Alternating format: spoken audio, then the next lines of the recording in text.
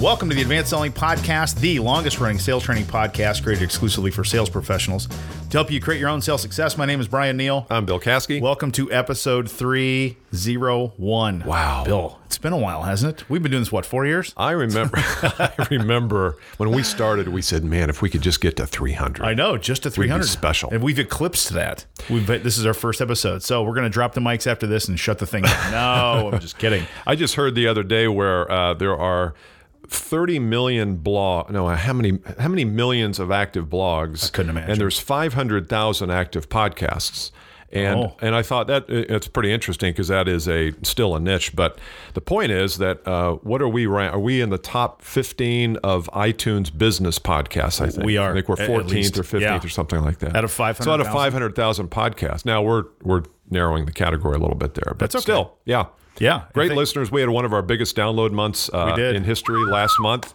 Thank you to the listeners. And also thank you to referring friends, because we know that that's how we grow is you tell people. And we got an email the other day from a salesperson whose manager told all their sales team, I think they had like 20, 25 salespeople, and told them all to listen to the Advanced Selling Podcast. So we appreciate those. We're very, very thankful. Yeah. And we're now members. If you haven't heard, by now we are members of the Podcast One family. This is a company that we're doing what we did for radio, Westwood One Radio Network. What we did for radio, we're doing with podcasting now. We're doing syndication. Going to really give us the chance to give you some really cool access to some fun, cool guests and give us more content. Allow us to spend more time working on the podcast to bring you the kind of content that we've been bringing you over the past 4 years. And you'll notice also that we've doubled the output. So we're now coming to you on Monday and Thursday. Favorite 2 days of the week, guaranteed. And if that's not enough, we'll go to daily here in the next month. Well, are we? Oh no, my gosh. no. Please, not yet. Eventually we will. I bet our listeners would like that, though. I don't know. We'll have to ask them. We'll put that up in the... Maybe overkill. I don't know. We'll put that up in the LinkedIn group. Maybe show is 5 days too much? A little shot. I think that's good. Yeah. Hey, do you listen to pop music? You've got a young daughter. She's in college, right? So when you guys are in the car together... Does she ask you at this point to change the music over to the pop station? Well, she likes country, and I like country, so we have something. But yeah, I know what you mean. It's my kids are the channel. Yeah, they're my daughter just turned 13 yesterday. I've got a teenager in the house. First time in the history of the Neal household, there's a teenager in the house. Except when I started dating my wife, she was 19. No, I'm kidding. You were 32. I was teasing. I was. Yeah, totally fine. Especially where I come from. But my stepdad, who's in his late 60s, was driving my kids home to meet me, and they were in our minivan, bringing them back from a little vacation at Grandma and Grandpa's house. And there's a song by a group called Fifth Harmony called "I'm Worth It." Called Worth It, Baby, I'm Worth It. It's a very, very popular song right now. They were just on the NBC Today show last week, Fifth Harmony. But my stepdad was taking his own turn at singing the song, and my kids didn't know. He didn't know this, but they were videotaped him singing "I'm Worth It," which is brilliant. So it's like 20, 30 seconds. It's pretty funny. We'll see if we can get the video. Oh, that's great. Onto YouTube of Grandpa Ralph singing "Worth It" by Fifth Harmony. It's you can't miss those opportunities to watch.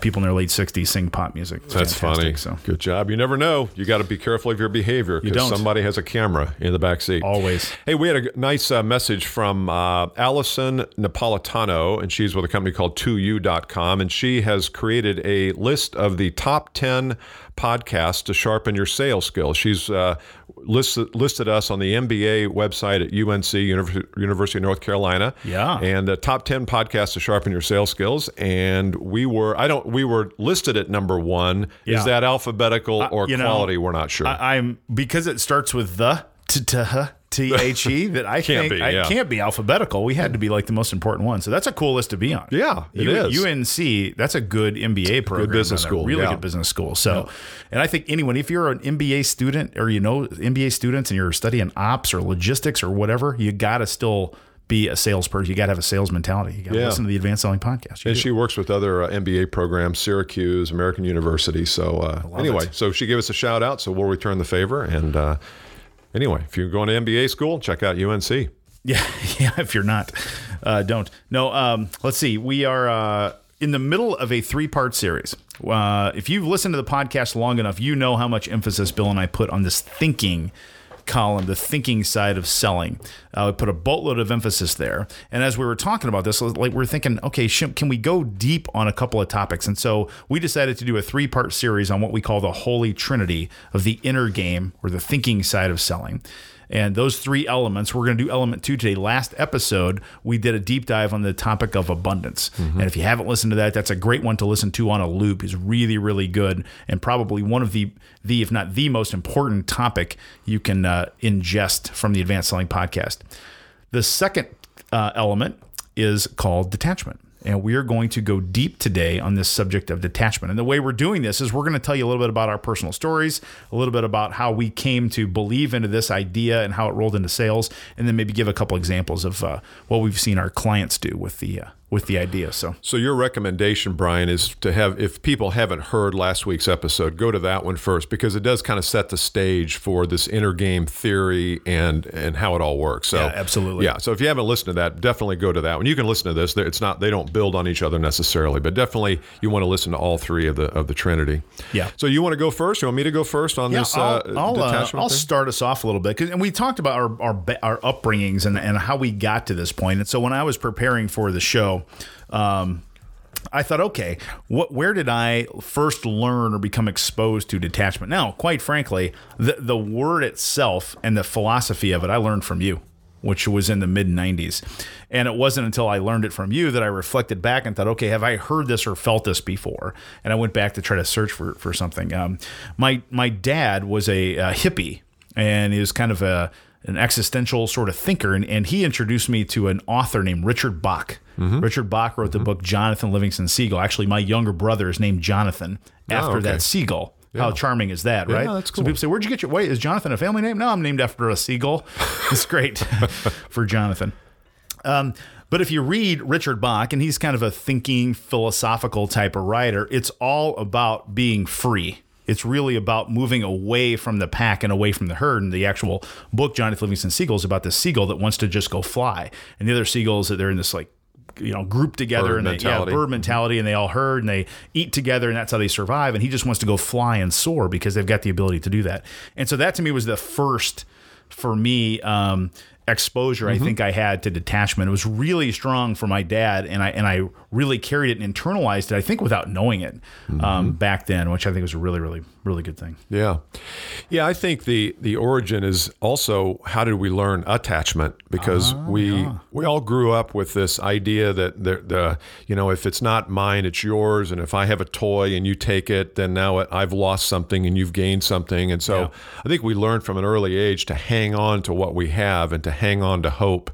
And in sales and in business, and we'll talk about this in the podcast, that's not always a healthy and freeing attitude. And so we want to start to talk about the spirit of detachment and what it is and how it can really help you, even when it comes to setting goals, to asking for raises. I mean, it could be a lot of different things in your life, but think about and I grew up in a household that we never talked about abundance. I mean, I never was privileged to read Jonathan Livingston Seagull. I've read it since then, but I never got books like that. And so it was a lot of scarcity, and it was a lot of money doesn't grow on trees. And, you got to be careful. You got to protect and defend, which is kind of the opposite of detachment. And so I think I've, in my personality, as I have kind of always have a low grade anxiety and a low grade worry about, well, how are things going to turn out? Yeah. And that is the precise opposite of a detachment. That is where I care so much about things working out perfectly that I think I need to control them. Yep. So control kind of goes out the window when we start talking about detachment, and yet that's so foreign to us, isn't it? I mean, people who want to control everything, and sometimes by controlling things, you don't get the most out of it. In fact, rarely do you. Yeah. Sometimes you have to just kind of let things go and let things flow, and that's so, it's an antithesis of how we live, because we are in a society where we think we can control things, and we can't. And by doing it, we actually get less. Yes. And if you really think about it, the ultimate form of control is letting go. That's the ultimate form. And it's counterintuitive to what people think. And so you've got to understand, if you want to we don't like to say control people, but if you want to control the sales process, the best control you can exhibit over deals is to let them be. Yeah. To let them go and give them space to go at the pace that they want to go and operate that way. And you'll see if you create the space, people will be drawn to you. People want to be in your sphere and around you if you give them space to do that. And if you try to control and grasp and hold on, that will repel people. Yeah. It will push people away, for sure. I've got a couple little people always ask us, what are the tricks? So how do you get detached? I get that asked a lot. Mm-hmm. So you get the theory to say, okay, what does that mean? And then what are some tricks? There are a couple of things that I've learned also over time. One of them comes from my football officiating world, and I learned this actually from my football coaches. And it's a common phrase used in sports, and it's called play the next play. Play the next play. So as life goes, or as a game goes on, rather, and you're going to screw plays up, things occur, you have this little phrase and mantra that you have to play the next play. That play is gone. It's in the books. It's done. You can't undo it. You can't rewind it. You can't replay it. It's over. So you have to move on and continue the game. And good performers, I find, are really good at that. They can plow through the mistake or plow through the success in the game and let it go and move on to the next thing. I just heard that's so true, and it reminds me of a story that I heard. You know who Stanley McChrystal is? No. He was the 4-star general that oversaw the Iraq theater of operations back in the 2003 to 2010 era. And he's the consummate military guy. 60 years old now. He went to West Point. He gets up every day at 4, works out for 3 hours. And he does like 500 push-ups. Then he goes to the gym. Eats things that would make a billy goat puke. I love it. Yeah. So, but he talked about this very issue is when everything's hitting the fan and when things aren't going well, our typical reaction is to do something. Yeah. And he says the problem in the military is you never want to react emotionally. You always want to get the facts. Yeah. And he says the facts will tell you exactly what to do next. And I think that's the case here. I think sometimes when we're in a sales cycle or some kind of business situation and all of a sudden it triggers us to react in a certain way, we don't stop and say, okay, well, wait a minute. My nature is to tell them that they've got to make a decision by Friday, but what are the facts? And when we start looking at the facts on the ground or the truth, then, as he says, the next step becomes obvious. Yeah. And I think that's what detachment allows you to do is take a breath, step away from the circumstance for a minute and look at, okay, what is my next action based on what's really happening? It's really good because attachment is almost always rooted in either futuristic thinking that hasn't occurred yet or past thinking that's already gone, right? It's one of those two. That's what causes it. That way it's very, very interesting. Yeah, I think it's almost like attachment is rooted in fear. Yeah. At its base level, because I'm attached to something because if it doesn't happen, bad things are going to happen. My manager is going to fire me, or my manager is going to criticize me, or boy, this thing should have closed and it didn't. And so fear, worry, self-consciousness are all at the base of attachment. So we want to get out of that. So here you said you had one. There was that next play. Play the next play. Play the next play. Here's one that I have, and that is, I'm going to say faith in God here, but while we don't want to necessarily capital G, but I think it's faith in something. That's good. It could be faith in the market. It could be faith in a God of your choosing, but it's faith that things are going to work out and that this is not a bad, if the person says, I was going to make the decision today, Bill, but I'm going to hold off for a month. Your first instinct is, oh my gosh, no, I know what's going to happen. You're in my forecast. Yeah. But I think you have to have faith. And if you have faith in a person's ability, maybe it could be that 30 days from now, if you've done all the right things, that's really the critical part. But maybe it's a better circumstance if we do it, because maybe he'll buy more. You got it. Maybe she'll make a better decision, whatever. Yes. But I think we have to have faith in some kind of a power outside of us that karma or something that we say, you know what, it's not the way I would have wanted it, but maybe it's best. Amen. Yeah, that's so true. All of us have had a deal that we didn't get, and when we look back on it later, we're glad we didn't get it, right? Because it was too big at the time, or the company went bankrupt, or whatever. That always happens. So I'm a fan of that. Yeah. That the right thing works out in the end, the way it's supposed to be. And then the question becomes is it possible that person knows that? Is that person doing us some kind of a favor by not buying from us because they kind of, I don't know. I mean, but as long as you're talking about karma, that's on the table as well. Is maybe they can feel that it's not a fit because you're emotionally into it. Yep. They're maybe looking back intellectually and say, I'm not going to buy from them because it's not a fit, and maybe that's a good thing. Now we need some incense and some lava lamps, because now it's getting heavy. It's getting heavy. Speaking of the 70s, I think I have found the ultimate attachment song. Oh, see if you know the artist. Do you know "I Can't Live If Living Is Without You"? I can't live if living is. Didn't we have this conversation? Did we with this same artist? Wasn't it the same artist? I have no idea. Is it Eric Carmen? Is it Eric Carmen? Is that him? I think we had. Did we? Well, did maybe we it was a different song. Yeah. Maybe we should start an Eric Carmen podcast. I don't know. Doug Droznin, paging Doug Droznin. Fact checker Doug. I bet Eric Carmen has a podcast. Talk to us about "I Can't Live If Living Is Without You." How's that for? Oh, you know who it is? I know who it is. It's not Eric Carmen. It's Harry Nielsen. Is it really? Mm-hmm. Oh, that's good. You check that out. Doug will check it out. Fact checker Doug. Harry Nielsen. That's good. too long. We can't wait for Doug. I want to know now. So that's a great song, but anyway, that's a detachment. Ultimate attachment song, right? It's the ultimate. I can't live. Might as well kill me. Yeah. So if you're gonna just keep playing that song over and over before your sales calls, and let me know what happens. That's great. Here's a mantra that one of my clients gave me. I think it's great. Is when you're thinking about your sales opportunities and you want to be a certain way and show up this way. Here's what you know: some will, and some won't. And some might, right? And when you think about your sales deals, that's all it is. And so if you understand that and believe that, some will, some won't, and some might. That kind of covers everybody, in my opinion. And it's a great way to think. And I got a client that thinks that and says that to themselves, and that allows them to operate with a high sense of attachment. That's good. That's good. So I have a kind of a cousin to that is embrace what is. Just embrace what is, and learn to love it and accept it, and it is a freeing virtue to be detached. It is, because it allows you to do the next right thing. Again, as McChrystal said, when we're attached and emotional, we will do the next wrong thing. Oh yeah. And so that, say that one more time. When we're attached and emotional about things, we will do the next wrong thing, which is maybe lash out, which is maybe call that prospect up and say, hey, come on, man, you said you were going to buy today. You're not. I mean, we all say, oh, we would never do that. But sometimes the tone of our talks is exactly that. Absolutely, it is.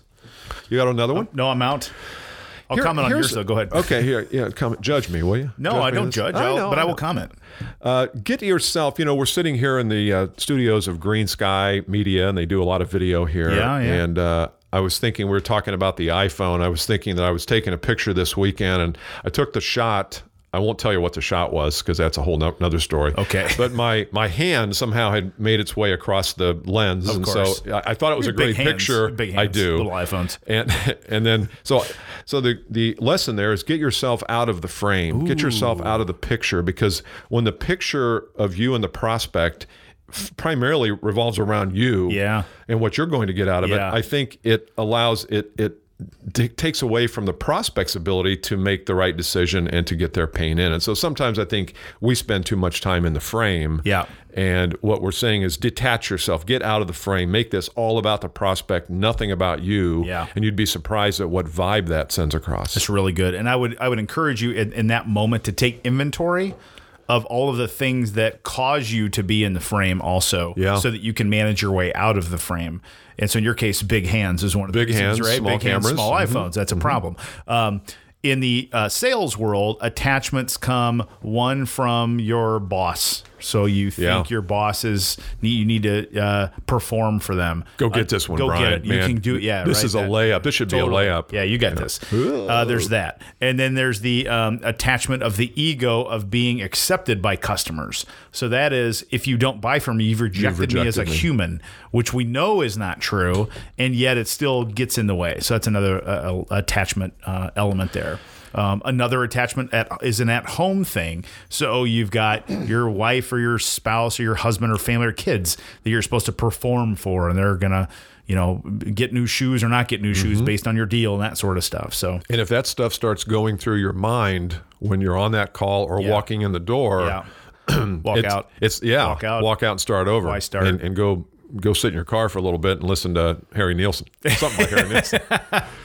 Bring the box of tissues. Though. What was the other song that he sang that was like a cult sensation? Harry Nielsen didn't Harry Nielsen? I'm gonna screw this something up. About limes. put the lime in the coconut. It's one of the greatest songs ever. Put the lime in the coconut. Yeah. And then didn't he have another one called that had dropped an F-bomb in it? Did he? Did he sing Garden Party? No, that was Rick Nelson. Oh, Rick Nelson. See, but it had the same kind of voice. But Harry Nilsson sang a song. Da da da da da da da da da da. It was. Do you remember Harry Nilsson? No. Yeah, we'll have to. That's definitely a trivia question. Yeah. Anyway, all right. That's good. Well, if you haven't downloaded a free copy of the Ultimate Pregame audio program, and I know a lot of you have, make sure you go do so right now. If you're a new listener, go to advancedsellingpodcast.com to find it. Also, check out the products page on our site while you're there. One shameless plug we'll give you is the All-In product, which is 3 hours of Brian Neal pontificating. And Bill Caskey trying to pontificate, trying to keep up with him. Also, go to iTunes, the App Store. We're starting to run some promos and deals exclusively for our app users, so make sure you give us a review. Take a couple minutes to do that. And also join the conversation in our LinkedIn group at advancedsellingpodcast.com LinkedIn. Brian Neal, it's a pleasure to always deal with you and to have you here in my studio. Beautiful. See you next time. See you. Didn't know I was a guest. That's Bye. right. Bye.